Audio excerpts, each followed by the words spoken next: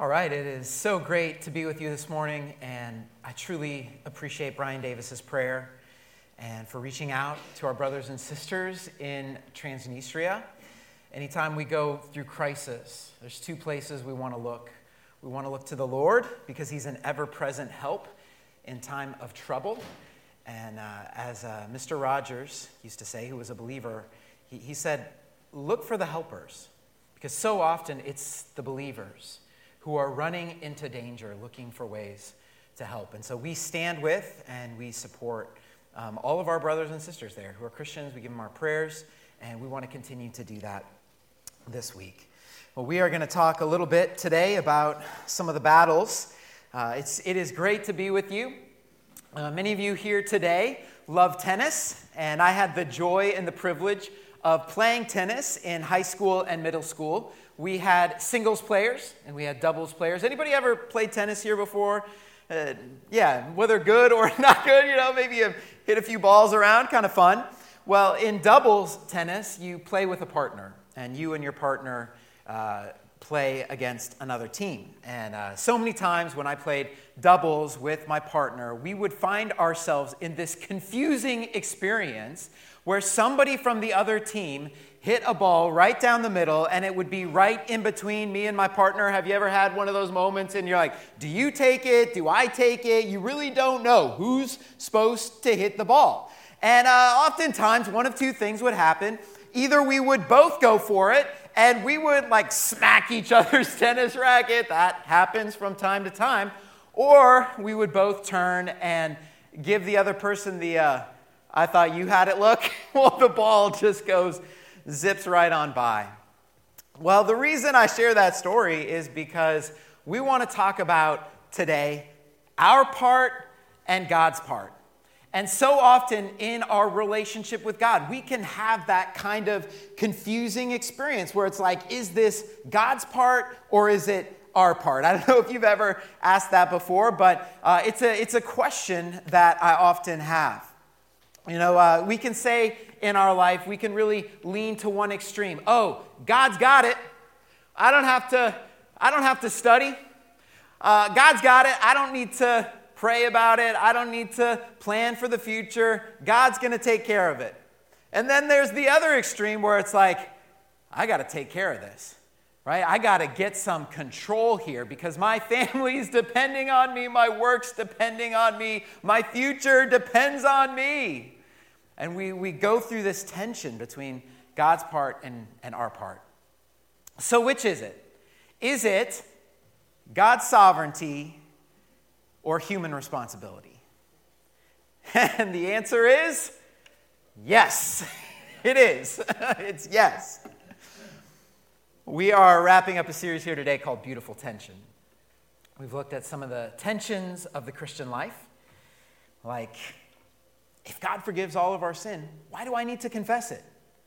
We are in the world, but not of the world. We suffer, yet we have hope. And today we want to wrestle with this tension of our part and God's part. Which is it? One of the things we've seen throughout this series is that God doesn't answer all of our questions. Don't you hate that? Wouldn't it be nice if God answered all of our questions? I sure would appreciate that, but he doesn't answer all of our questions. And many times God gives us tensions to live in. Why would God do that? As any one would tell you who has been an athlete or trained or worked out, as I learned in tennis, tension produces growth. And I want to invite you today. You begin to feel some of those tensions in life. As some of the questions rise up in your Christian life. Don't avoid that. You want to lean into the tension. Because tension gives us opportunity for growth. It gives us a chance to deepen our relationship with God. So God actually likes to put us in the tension. Have you ever noticed that before? He allows us to go through the tension because tension produces growth. So one of the tensions we often face is this tension between God's part and our part. And it could be that you have a big financial decision to make. Could be you have some anxiety about a situation, or it could be that you just want your kids to make wise decisions or to put their trust in Jesus Christ. And sometimes in life it can feel like that tennis ball coming between two players. And it's like, okay, God, what exactly am I supposed to do here, and what exactly are you going to do? You ever been in that situation before? My wife and I have this conversation all the time. When things come up, a situation, or we need to make a decision, we're constantly talking about, okay, what's God's part and what's our part? Because the biggest desire of our heart is that we would know the will of God so that we can live out his purpose for our life. And for every one of us today, that's a huge opportunity for growth as we navigate the tension here between our part and God's part. So how do we do that? What exactly is God's part? What is our part? I want to help us to wrestle with that by taking us to the story of King Hezekiah. Now, you may remember King Hezekiah from our series on Isaiah back in the fall. We studied chapters 1 through 39. And beginning next week, we're gonna dive back into Isaiah for our incredible study of chapters 40 through 66. So you're not going to want to miss that. Come back next week. The second half of Isaiah really is incredible.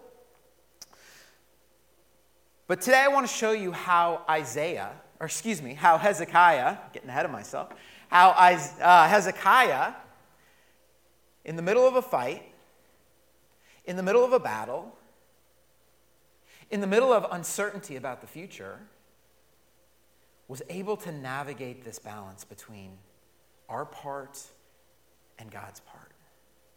What does that look like? Look at the story of King Hezekiah, and then I want to take you to the book of Proverbs. We'll see a principle in the book of Proverbs, and we'll apply that to our life. Well, that's what we have going on for us today. Going to be a great morning. Let's take a moment and pray. Heavenly Father,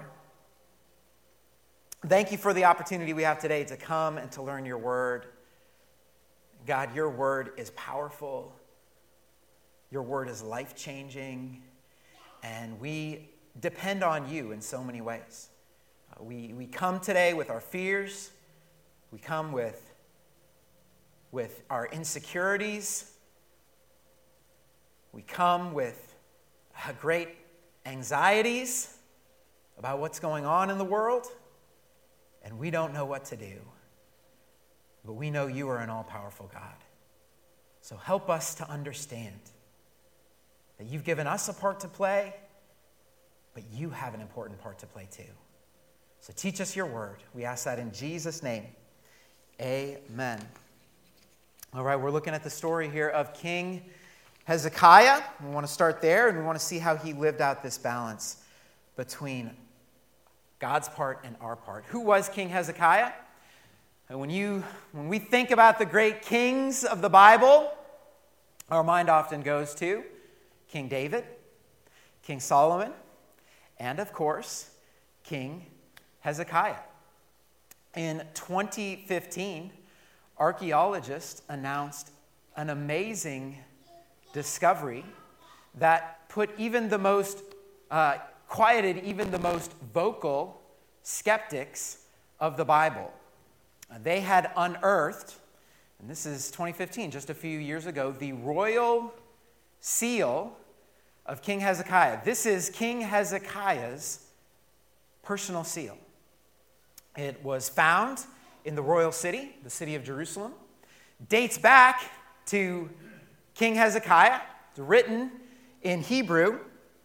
And I have a hard time reading that, but if you can read Hebrew, it says very clearly, this stamped clay seal. It's about a 1 centimeter. This is a small seal, but it's the personal seal of the royal King Hezekiah. It clearly reads, belonging to Hezekiah, son of Ahaz, king of Judah. Pretty amazing. We're talking about a real king today who ruled in Jerusalem Isn't it amazing, church family, how again and again archaeology proves the trustworthiness of Scripture? We have a trustworthy Bible. And these are not made-up stories. These are real events that happened.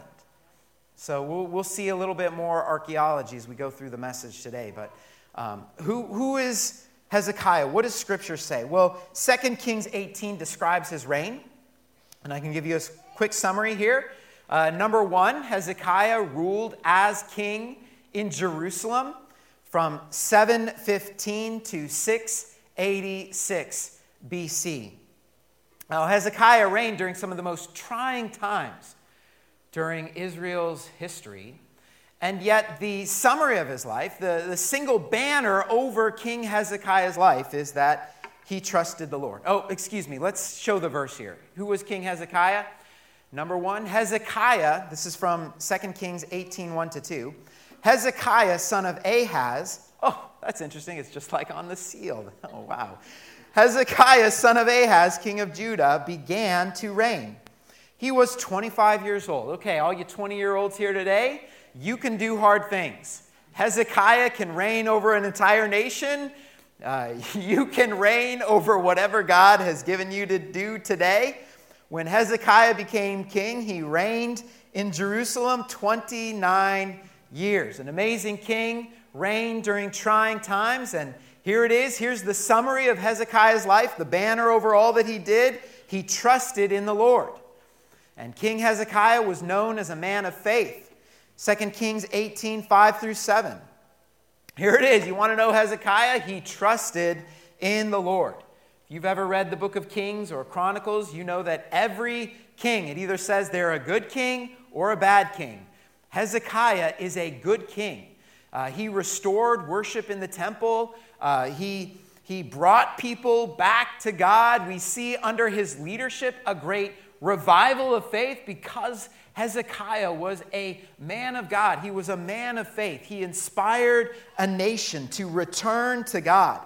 And it goes on to say here, this is so incredible. It says, there was none like him among all the kings of Judah, either before him or after him. He held fast to the Lord and did not stop following him. Man, would that be true of me at the end of my life? He held fast to the Lord and did not stop following him. He kept the commands the Lord had given Moses. The Lord was with him. He was successful in whatever he undertook. That is amazing. What an amazing king. King Hezekiah, he was successful in whatever he undertook because he trusted in the Lord. Well, what did he undertake? And pretty amazing what he undertook. Number 3, he rebelled against the king of Assyria. Success in life rarely comes without great adversity. It really is. The great ones are really those who rise up in times of adversity. And for Hezekiah, adversity came through the king of Assyria. Verse 7 tells us, he rebelled against the king of Assyria and did not serve him.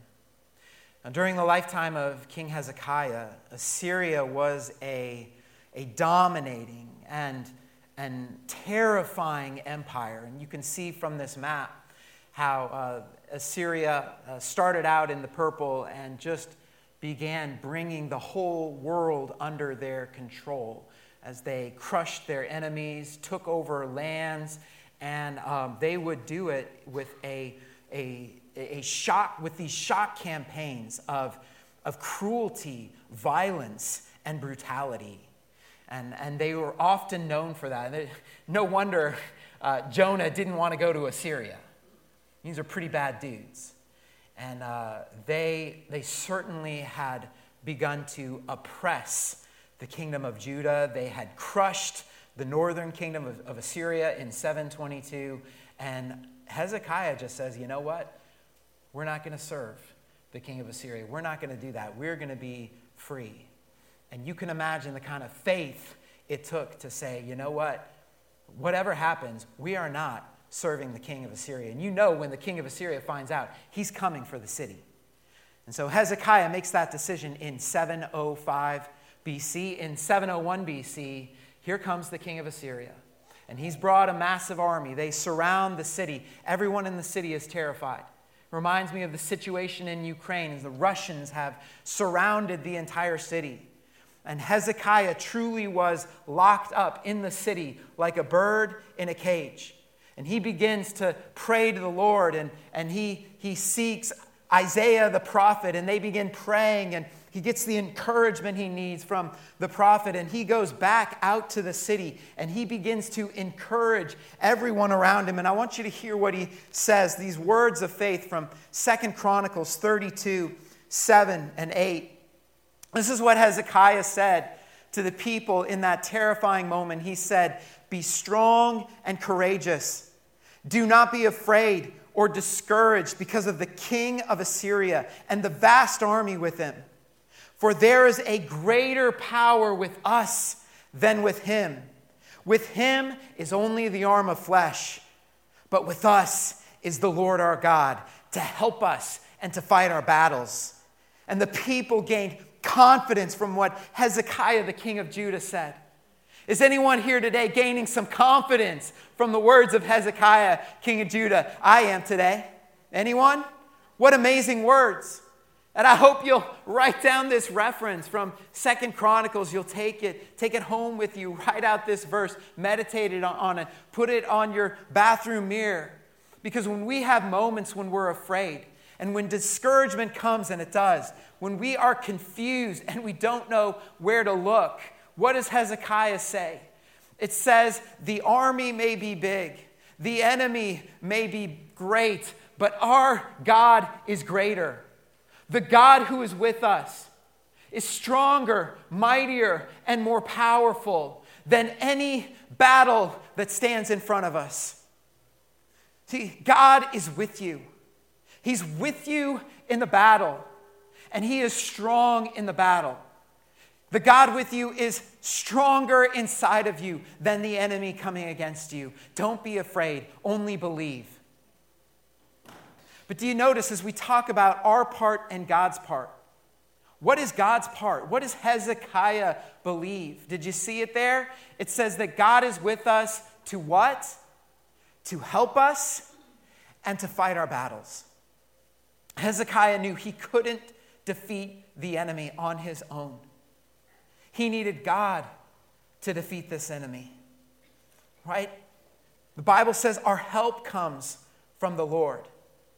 And if you read the story, you know that at the end of the day, it wasn't Hezekiah that defeated the enemy. The Lord defeated the enemy in one night. Remember, 185,000 troops are killed by the angel of the Lord. And the king of Assyria runs back to his capital. God won the victory because the battle belongs to the Lord and every victory comes from him. And that's what we believe today.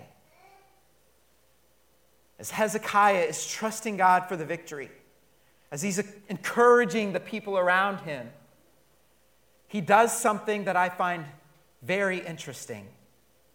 And that's number 4. Hezekiah built a tunnel. He built a tunnel. Very interesting. The water supply for the city of Jerusalem at that time was not inside the city. People had to go outside the city to get their water, outside the city wall at the spring of Gihon. Go visit it today. And Hezekiah says, we got to bring the water supply from outside the city to inside the city. Because imagine if the Assyrians come, they surround the city, and they take control of the water supply outside the city. The people inside the city aren't going to have any water. They'll be doomed.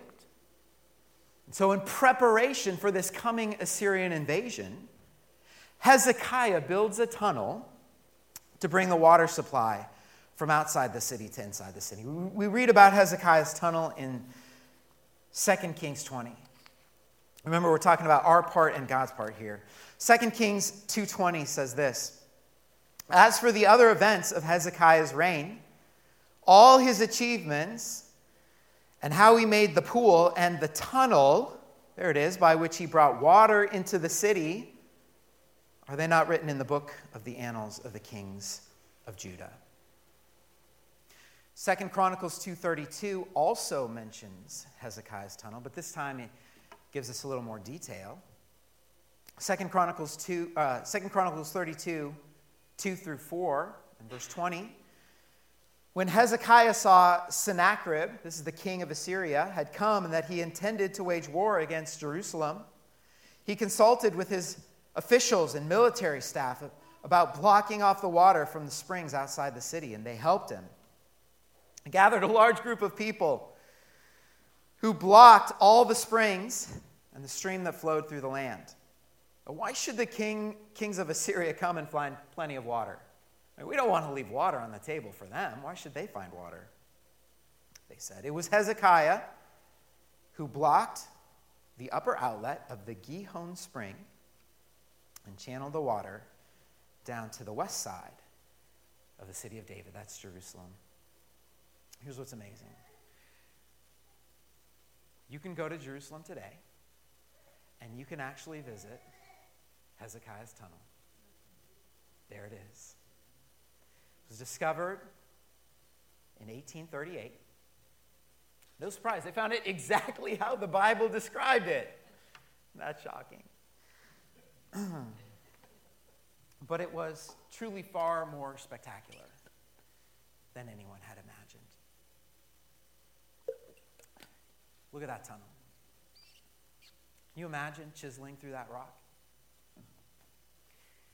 This is what the tunnel looks like under the city of Jerusalem. Next slide. And you have the Gihon Spring all the way to the pool of Siloam. That's where Jesus healed a blind man in the Gospels.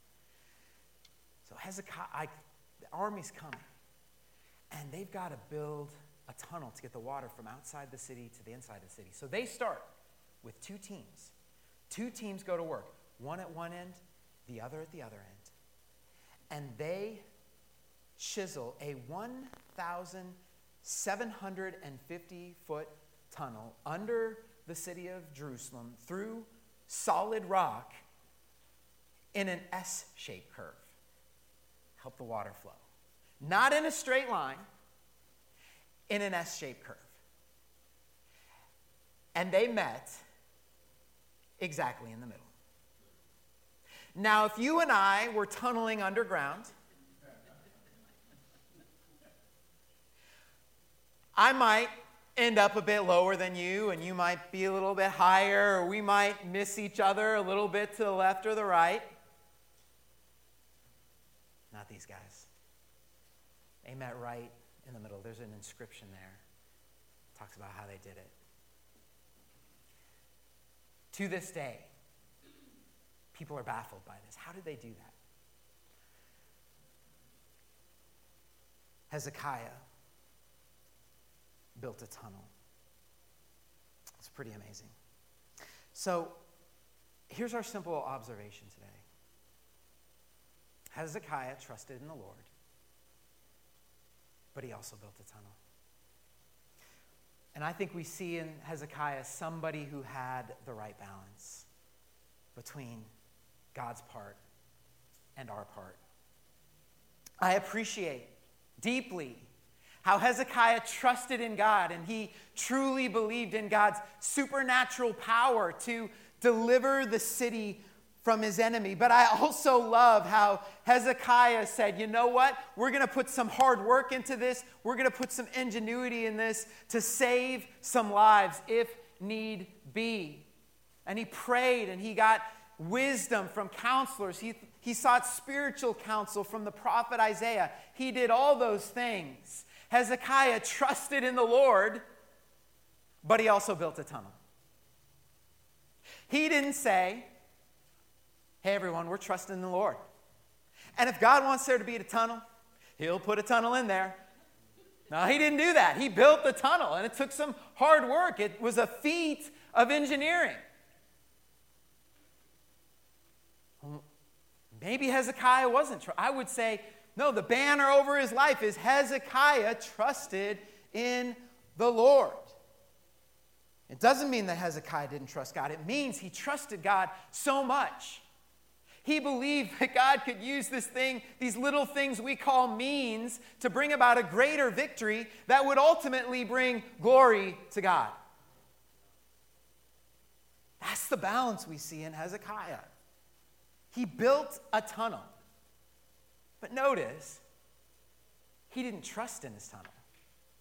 Oh, guys, we got our tunnel. He wasn't trusting in the tunnel. You guys see that? Trusting in the Lord. We don't depend on our own strength. We don't depend on our own works. Our confidence isn't in the flesh. Our confidence comes from the Lord. Just like Hezekiah, the power comes from our God who can save.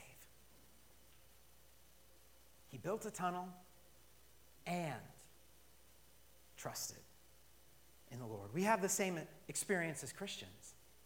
When it comes to our salvation, we're not saved by what we do. We're saved by what Christ has done. And God sent his son, Jesus. He loved you so much. He came to do what we could never do, to pay the price we could never pay. Right? Giving his life as a sacrifice for sin, defeating death, and winning the victory. And today we have forgiveness and eternal life because of what God has done in Jesus Christ. Right? Salvation is God's part. Trust and obey is our part. Both are necessary. Both matter. Hezekiah seems to find this balance in his life between what only God can do and what's necessary for us to do. So what's the principle? He trusted in the Lord. He also built a tunnel. And I just want to encourage you today with this simple principle. We do our best, and we trust God with the rest. I want to take you now from one king to another. From King Hezekiah to King Solomon. Listen to what Solomon wrote in the book of Proverbs. What kind of book is the book of Proverbs? What do we get in Proverbs? Wisdom, right? It's a wisdom book. So Solomon is giving us here a principle we can live by, and this is what he says. He says, the horse is made ready for the day of battle, but victory rests with the Lord. Isn't that what Hezekiah did? Horse is made ready for the battle, but the victory rests with the Lord. So King Solomon breaks down our part and God's part with two simple thoughts. Number one, preparation is our part. Did you see that? First he says the horse is made ready for the day of battle. He's talking about the idea of preparation. Now Solomon was king, and he had the responsibility of leading the army out into battle and making sure that army was ready to go when that day of battle came. And it was actually King Solomon. One of the ways he did this, King Solomon, he actually was the first king in Israel to add horses to his army. Now, war horses at that time were the very best in military technology. Armies that had them had a superior advantage on the battlefield. And so Solomon, as you'll read in 1 Kings 10, began to add thousands and thousands and thousands and thousands upon thousands of war horses into his army, all of which had to be trained, cared for, managed, and maintained. And Solomon says the horse has to be ready on the day of battle. Preparation is our part. With all the major things in our life, we have the God-given responsibility of managing them. Right? We should be as prepared as we can be for the things we're facing in our life. It's something the Bible calls wisdom. And to quote the legendary coach John Wooden, failing to prepare is what? preparing to fail. So how do we apply this principle to our life? Our part is to prepare. Some of you are students here today. You have the amazing opportunity of going to school and gaining knowledge. And when the test comes, how prepared are you? Have you diligently studied? Have you given your best to your assignments and your schoolwork? Maybe it's financial stress. A lot of us have financial stress these days. And, maybe it could be sitting down and having a conversation where someone says, hey, are you prepared for the next paycheck? Are you prepared for the next bill? How are you planning your spending so that you're managing your finances in a God-honoring way? Giving to the Lord and honoring God with all of your finances. Preparation is our part. One of the reasons I can come up here and speak confidently today is because I worked hard this week preparing for this message. I had a mentor who was a pastor, and he used to joke all the time about, guys who get up and preach, and they're like, oh man, I had a busy week. The Holy Spirit's going to have to speak through me today.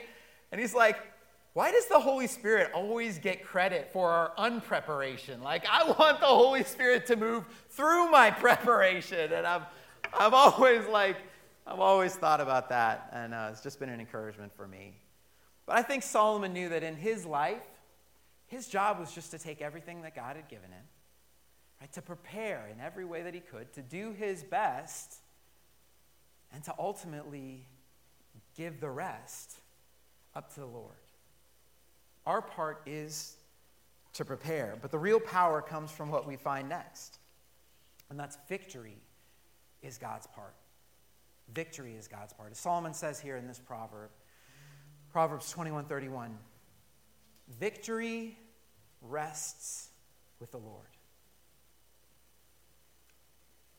I want to say this one more time because it has the word rest in it. Okay? Victory rests in the Lord. I think we need to say this more often in our lives. Victory rests with the Lord. And here's what Solomon learned. After managing an entire kingdom and all the policies and all the opportunities that came with it, ultimately he knew this. He realized, I can't control all the outcomes in my life. He realized, I can't do that. Right? I don't control all of those outcomes. I don't always control how other people respond. And so he had learned to prepare and to do his best, but the second thing he had learned was to trust God with the rest. Do our best and trust God with the rest. What does that look like? Maybe you're here today, you're worried about your kids. You're worried about some of the decisions they're making, or you're worried about their direction, in their life. And you can only control what you can control. I think Solomon would say to you today, do your best, but trust God with the rest, because the victory rests with the Lord. Maybe you're anxious about work and you're just worked up about a project that's coming up, and it's a big project. It's all consuming. I think Solomon might say to you today, just do your best. Hey, but don't forget, you want to trust God with the rest, because the outcome depends on the Lord. Maybe it's your marriage is in trouble. There's a loss of trust. Your spouse has grown cold or distant. You want to fight for your marriage, but you don't know where to start. You can't control that other person. I think God would say to you, now is the time to give that relationship your very best, and then trust God with the rest. The victory rests in the Lord. Salvation belongs to him. I like how Proverbs 21:31 reads in the Message, which is a paraphrase of the scripture. It says, do your best, prepare for the worst, and then trust God to bring the victory. You guys like that?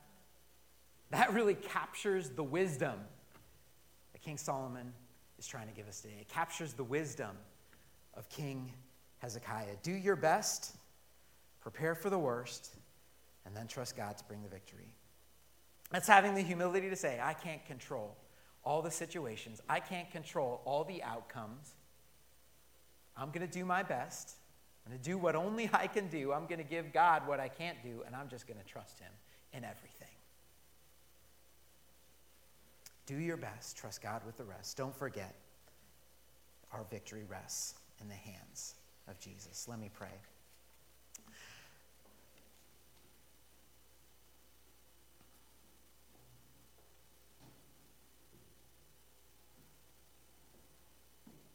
God, in this moment, as we humble ourselves and pray, thank you that you are an all-powerful God, that you're with us. And today we surrender the battle to you. We surrender all the battles at work. We surrender the battles over health, relationship difficulties. We thank you, God, that you are an ever-present help in time of trouble. So in no way do we depend on our flesh. We don't depend on our own strength. We don't trust in what we can do. Our trust today is in the Lord who made the heaven and the earth. I pray, God, that you would give us courage to do hard things. Forgive us for not giving you our very best, because you are worthy of that, God. When we give you our best, it's a way of glorifying and honoring your name. We want to do that. So we ask for the courage and the strength today that arises from knowing that at the very heart of it all, you're a God who loves us deeply, who's more powerful than we can imagine, and who has our very destiny in your hands. You will fulfill your purpose for our lives. Thank you, Jesus. So we commit to you this morning the projects, we commit to you the plans, we commit to you the finances, we commit to you the relationships, and we ask you, God, to do what only you can do. We say those 4 difficult and important words. I trust you, Lord. We trust you. Thank you, God, that you will bring glory to your name, and that we can be still and know that you are God. We love you, God. We thank you for this morning. Strengthen us now as we sing these songs of worship. In Jesus' name, amen.